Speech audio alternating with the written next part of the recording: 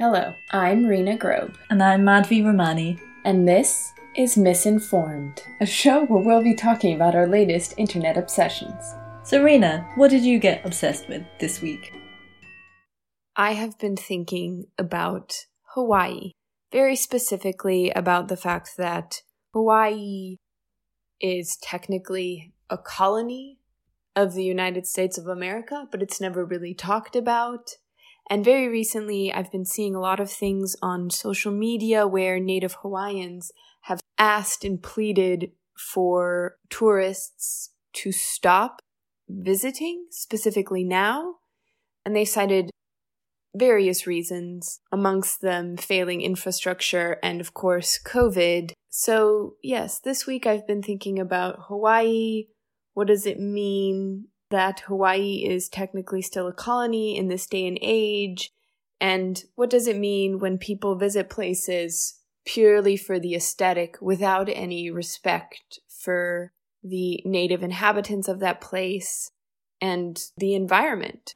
Wow, that's a lot of different topics. So yeah, during Corona times, a lot of people have obviously been traveling, they're doing home office, they're going to different places. And we've had kind of similar complaints from different people. I remember in England, everyone was going to Scotland or these really remote places to get away from COVID, and all the local population were like, don't bring COVID here from the cities. That doesn't make any sense.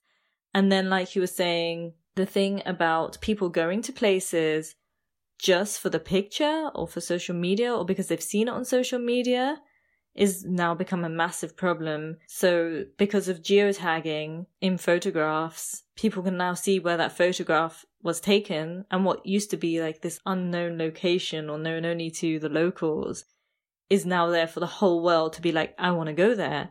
And they're all going there. It's like the Horseshoe Bend in Colorado. They've gone recently because of social media, and you can see this through the searches on Google, that they've gone from a few thousand a year visitors to 1.5 million. And so now they're really trying to build the infrastructure to deal with all these tourists, because first of all, 4 people have died just taking pictures off there. And then also they bring their trash, they trample over the landscape. And these things take millions of years to develop, and we can destroy them with the humans in really fast amount of time. So now they're building a car park, toilets for visitors. They're putting limestone stones across the edges of the path, which is in line with the normal kind of regulations of how to protect the nature around certain sites. And normally with national parks, they've already got these restrictions in place. But a lot of these new places that people are going to are just outside the jurisdiction of national parks and things like that. And it takes years to build up, but people are going. And yeah, Hawaii tourism obviously has gone up in the local population, like you said. It's not good for them, the tourism right now. And also what's really interesting when I started looking at Hawaii is we have this amazing picture of Hawaii as a tourist destination. Good vibes only, surfers, beaches, everything's super cool. But it has a really, really dark history, Hawaii. Yeah, so the first non-Polynesian person to arrive in Hawaii was James Cook in 1779, and he actually at first referred to it as Sandwich Island after the Earl of Sandwich, which I'm so thankful that didn't catch on because that's a silly name, Sandwich Island. After his arrival and the early British influences, which can be seen in the state flag, there was an influx of European and North American explorers and traders. And obviously, this led to problems because they had been an isolated island. So with them, they brought disease that decimated a large population of the island. Hawaii became unified and an internationally recognized kingdom in 1810, and it remained independent until Western businessmen overthrew the monarchy in 1893, which then led it to being annexed by the United States in 1898. It became an official state, or, apparently joined the Union in 1959. And it wasn't actually until 1993 that the U.S. government formally apologized for its role in overthrowing the Hawaiian government, which has led to a rise in the Hawaiian sovereignty movement. Yeah, so there's this fascinating documentary on YouTube that anyone can watch. It's called Hawaii, the Stolen Paradise. And it goes into the whole history of Hawaii, which is super fascinating. I never knew that the history stretches back to 100 BC. I mean, just imagine. And the Polynesians were coming over, they think from, well, they called them people of Kakiki, who they think came all the way with boats from Tahiti or the Marquesas. And they were doing like two-way voyaging for quite a while. But then by the 12th, 13th century, they were definitely settled. They settled into a stratified society. They unified all the 7 islands and had a monarchy. Yeah, it was quite politically and socially advanced, actually. And like you say, after even the Europeans came, the North Americans came, they were recognized as a sovereign island. They were a fully independent nation that had their own systems and everything.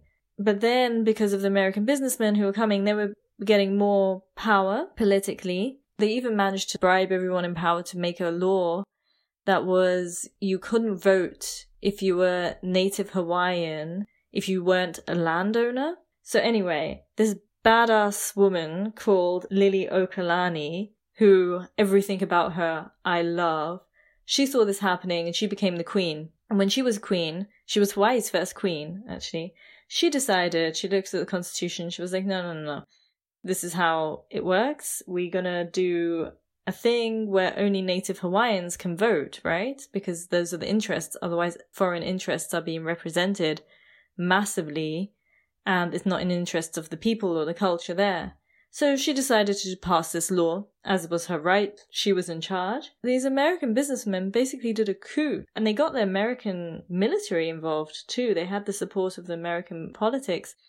Because Hawaii has always been, and everyone saw this really early on, the Japanese, the British, and the North Americans, it's strategically placed where it is, militarily. So they basically came in, they arrested her, they locked her up in the bedroom suite of her palace for months on end. And while she was locked up there, she weaved an entire tapestry telling her story.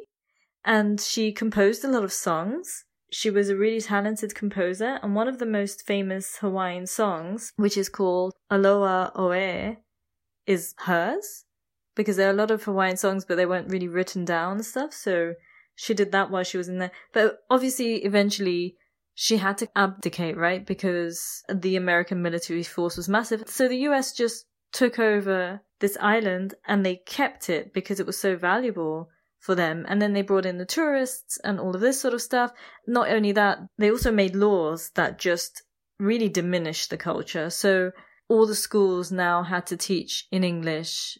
Land was taken away from them. There was a lot of poverty resulting from this. In the documentary, they showed one guy's like, yeah, there's a massive Walmart on sacred land where we've buried our ancestors. They found 66 bones and we had to fight just to put it back into the ground. And his family has the papers that they actually own this land. Like, it's really disgusting. So when we think about Hawaii, we don't think about the absolute colonization of it. And yeah, Bill Clinton, he apologized in 1993. But he kind of apologized, and what they were saying in the documentary, it was a little bit of a legal trick to try and get them to legitimize some claims of the Hawaiian natives, but so that they wouldn't ever be able to be free, which is what they want. They want to be an independent nation. They also want to be politically independent and not have a massive airbase there, like what happened at Pearl Harbor, because they're the first in line to be killed in case of any war situation, right? So they don't want this, but the US still insist that they're the 50th state, but they're not. They're a colony and they really, really want to be free. And just to put it into context, they've been fighting for this for a long time. So after the Queen abdicated and the colonizing power and government was all set up, they had a petition and 38,000 people signed it of Hawaiians. And at that point, there were only 40,000 natives of Hawaii. So they're fiercely against this, and they have their own culture. They were super independent. They had contracts and treaties with the British, with France, with over 20 nations, and nobody did anything with this illegal takeover of the country that still exists till today. It's really unjust and mind-blowing. The same's true for Puerto Rico. Puerto Rico is not even considered a state they live under the jurisdiction of the United States, but they can't vote. Like, that's mind-boggling how this form of neocolonialism is, I don't want to say is allowed to exist today, because obviously there are many forms of colonialism and a lot of them are still prevalent today. But the fact that, like, why is not everyone more upset about this? You know, I mean, I guess it's just proof that the world is garbage. But Hawaiian activist Huanani K. Trask, who recently just passed away actually on July 3rd, 2021, she was quoted in her obituary as saying, "We will die as Hawaiians, we will never be Americans." And she was strongly opposed to tourism in Hawaii and the U.S. military's presence in Hawaii. And in 2004, she actually spoke out against the Akaka bill, a bill that established a process for Native Hawaiians to gain federal recognition similar to the recognition that some Native American tribes possess. And she felt that this bill did not do justice to Native Hawaiian peoples because it allowed the U.S. government to control Native Hawaiian governing structures, land, and resources without recognizing Hawaii as a nation of its own. And she also claimed that the hearing for this bill was being held with the intention of excluding the opinions of the Native community. So yeah, poor Hawaii. Basically, all of us here in Europe and people in the United States of America, we think of Hawaii as a beautiful travel destination. As you're saying, like, we've come to associate this chillness and the beaches and, you know, being calm. That all sounds completely lovely, but that's just the face of the tourism that's sort of sold to us. That's not the reality for the Native Hawaiians whose land has been stolen, whose resources have been extracted and taken from them. For them, it's a living nightmare. And in 2019, there were 10 million tourists in Hawaii. That is an increase of 4.5 from 2018. And they're small islands. That's so many people. And yes, I know that people always make this claim. They say, like, tourism is good for these places. But that doesn't take into consideration that, sure, tourism brings in money. Great, obviously. But what does it mean when everything then starts being built for tourists? You completely eradicate the lives of the native people there, how they want to live, their traditions, because then you're just building everything for these 10 million tourists that just have to come and see your paradise. So it's an ongoing kind of genocide of a culture and a people and a continuous colonialism. And then people have this audacity to have this weird savior syndrome where they're like, oh, they need our help, they're suffering because of COVID. And you're like, yeah, they probably are suffering, but they're also suffering because we're destroying their culture and their land. You can chill with the savior syndrome. They don't need to be saved more by you after we've just already destroyed them. Like, you can calm down. Yeah, the tourism is really interesting because Hawaii is now one of the most expensive places I would say, in the US in this case, but I guess they're part of the US, even if illegitimately. But 33% of families with children are living in a state of poverty. And then there are a lot of homeless people. And those homeless people, they get swept every now and then. So they're not allowed in any of the national parks, any of the beaches, any of the places where the tourists are. So in this documentary, they showed they have this little sort of village of people who lost their homes, especially, I think, due to the 2009 recession. But if they get swept from there, they were like, oh, I don't know where we're going to go. We're going to go to the mountains. They have to go to the edges of volcanoes and things like that just to find a place to be. But that's the native population. But what's really kind of shocking and interesting is everyone talks about the tourism, but actually 18% of the GDP of Hawaii comes from the military industrial complex, because they have a massive base there. They have the US Navy, Army, Air Force, everything there. And they also train people from other armies there. And they use the land and everything for training because they've got beaches, they've got mountains, they've got lots of space. So they go around shooting stuff, they drive their tanks along the sand, and it's really destroying the nature. So they have found in Hawaii lead, mercury, napalm, there's uranium, there's radioactive stuff there. Even worse than the tourism orders, because 18% is a lot. It's more than the tourism, and you almost can't get rid of it. I mean, do you see that the US is ever going to get rid of this base that is super strategic for them? I mean, at the same time, I love that the Hawaiians have set up this thing called the Lawful Government of Hawaii. It's just a group of Hawaiians who are organizing their own government, and it's such a strategic and well thought out way of doing things. So they've got like a legislative arm, executive arm, judiciary arm. They figured out their constitution. They're ready to go. They're fighting for full on complete independence, and that's what they want. And they're doing a lot of education to the native population about the history of Hawaii, all of this kind of stuff. It's really grassroots, because they want to replace what is now the US-sponsored government. And it's really well organized, and they seem so competent and calm about it. So what they've done is they've taken the constitution that existed in 1893, which was written in the original language and is super archaic, right? Because it's more than 100 years old. And they've kind of updated it to a sort of constitution now. It's also considered, and it's amazing what they're doing. Whether or not the US is going to give up the strategic point is a whole other question, though. I just don't think they will. But the Hawaiians are going about it as if they believe for sure that they will. And they've got an apology, and they've got all these contracts, and they're in a really strong position as opposed to the Native Americans, because they've got a whole body of documents that shows that this is an illegal occupation. Plus, the US themselves have apologized. Bill Clinton himself apologized for this thing, which was unlawful, so they admitted it. So that's how they're going about it, and I really wish them a lot of luck, because it's amazing work, actually. But do you think that an apology from the US, an admittance of guilt, is going to change anything? Because we all know how much America loves their military. They're never going to give that up.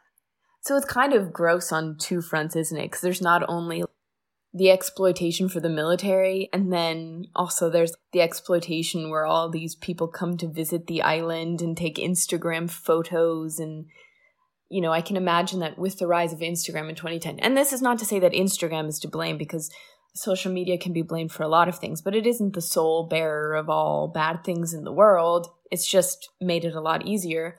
I can't imagine that with all of the benefits that this island has for them, that they're ever going to give it up, whether they've admitted guilt or not. Also, I don't really think that the United States government cares. Like, I honestly, regardless of whether or not they've apologized and thus admitted guilt, I don't think they care. Because who's going to check them on it? You know what I mean? Like, there's no one who's holding them accountable. The UN surely isn't. The EU surely isn't. So who's holding them accountable for they're just going to get away with it? The same way that a lot of the West has gotten away with colonizing and genociding, if that's a word, a bunch of places. So, yeah, tourism is just, you know, a new facet of neocolonialism. And Instagram is just really heavily contributing to that. Yeah, I don't know. I see on a practical level that is going to be really difficult.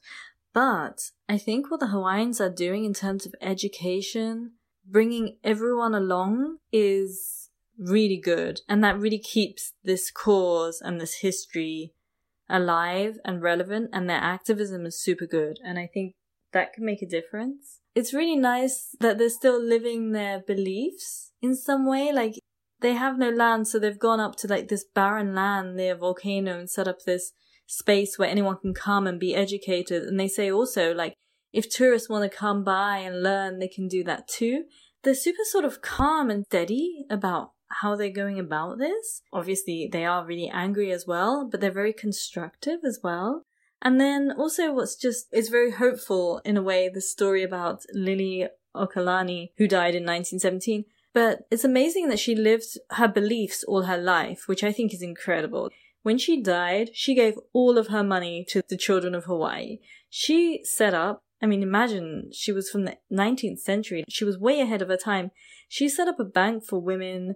She supported education for girls. I think with these kind of voices and this kind of activism, these kind of beliefs still persisting in the face of it all, it's still something positive and could be very impactful, even if they don't get full independence, you know what I mean? But they're completely going for full independence. I just kind of feel like they have to be calm about it in a way. Because obviously it's not in any way the same thing. But if you think about how when women react to anything angrily, they're branded as hysterical or crazy in something. And obviously it's completely different situations. But I can kind of imagine that if the Native Hawaiians reacted with the justified anger that they feel towards the United States of America, I can imagine that they would be branded as aggressive and angry and, not able to govern for themselves. So I feel like they have to take this approach. They have to be super calm and chill about it and use education as their tool, because otherwise, the media cog will just undermine their cause even more. I mean, I'm not sure. I have this theory, which is super stereotypical, but my dad is from Sri Lanka and island people. People who are on islands. Also, my boyfriend's from Sicily. They go at a very beautiful pace. Maybe it's to do with the sea, I don't know, but it might be just a particular way of being. And also, this is a people with a very strong culture that is very old, and they have certain ways of doing things that are very ingrained. And because a lot of what they're doing, like I was saying, this place near the volcano that's kind of this barren land, they did a sort of like ceremony to make it theirs, even though it's not theirs. So they have their own procedures and ways of doing things. Like they have a constitution to work from. They're just taking this big history and this culture and doing things in their way. And I feel like that way is super methodical compared to just different places and different things. Yeah, I guess like Mark Zuckerberg just recently bought 600 acres in Hawaii for $53 million. Like when you think about the amount of people, native population that live in poverty on that island, and then Mark Zuckerberg has now 2 properties worth millions of dollars on Hawaii. That just makes you feel really gross, isn't it? In 2014, he acquired 700 acres for $100 million. And this one in particular made a lot of Native Hawaiians angry. I mean, I assume that Mark Zuckerberg coming to buy any amount of property on their island would make them all very angry, rightfully so. But this particular patch of land had been granted to Native Hawaiian families in the mid-1800s. So essentially, he bought something, I mean, none of it is his anyway, but he's bought something that was very specifically granted back to Native Hawaiians. He says that he is prioritizing preservation efforts, but you know what would be a really great preservation effort, Mark? If you just left, if you just gave it back. One of the things that I found, I mean, the whole thing is incredibly shocking and upsetting, but the amount of trash on Hawaii, specifically trash left by tourists, it's becoming an increasing problem, as it is everywhere, but it is estimated that 15 to 20 tons of trash, 96% of which is plastic, washes ashore annually. The average guest generates 3.3 kilograms of waste per day. Can you imagine 10 million people coming to this island and then generating 3.3 kilos of trash every day and then leaving? And that brings us nicely on to our 3 things you can do this week to be a better person. There's a wonderful organization called Leave No Trace, the Center for Outdoor Ethics. They have 7 principles, and the idea is that when you go somewhere, you should not leave any trace of yourself behind and ruin or change the landscape in any way. One of these principles is dispose of waste properly. Another one is leave what you find. So don't pick anything up, don't pick flowers, rocks, all of that kind of stuff. Another one is respect wildlife.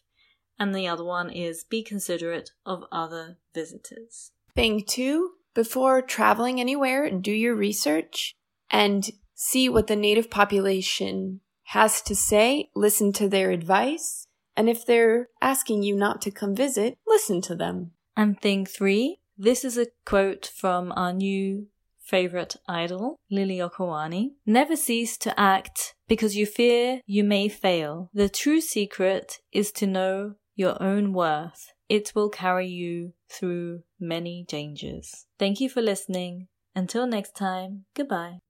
If you like this podcast, please subscribe and share it with your friends. And if you like, you can share your internet obsessions with us. Tweet us at _miss_informed or follow us on Instagram at _miss_informed. You can also send us an email at misinformed.podcast@gmail.com. You can also listen and subscribe via YouTube.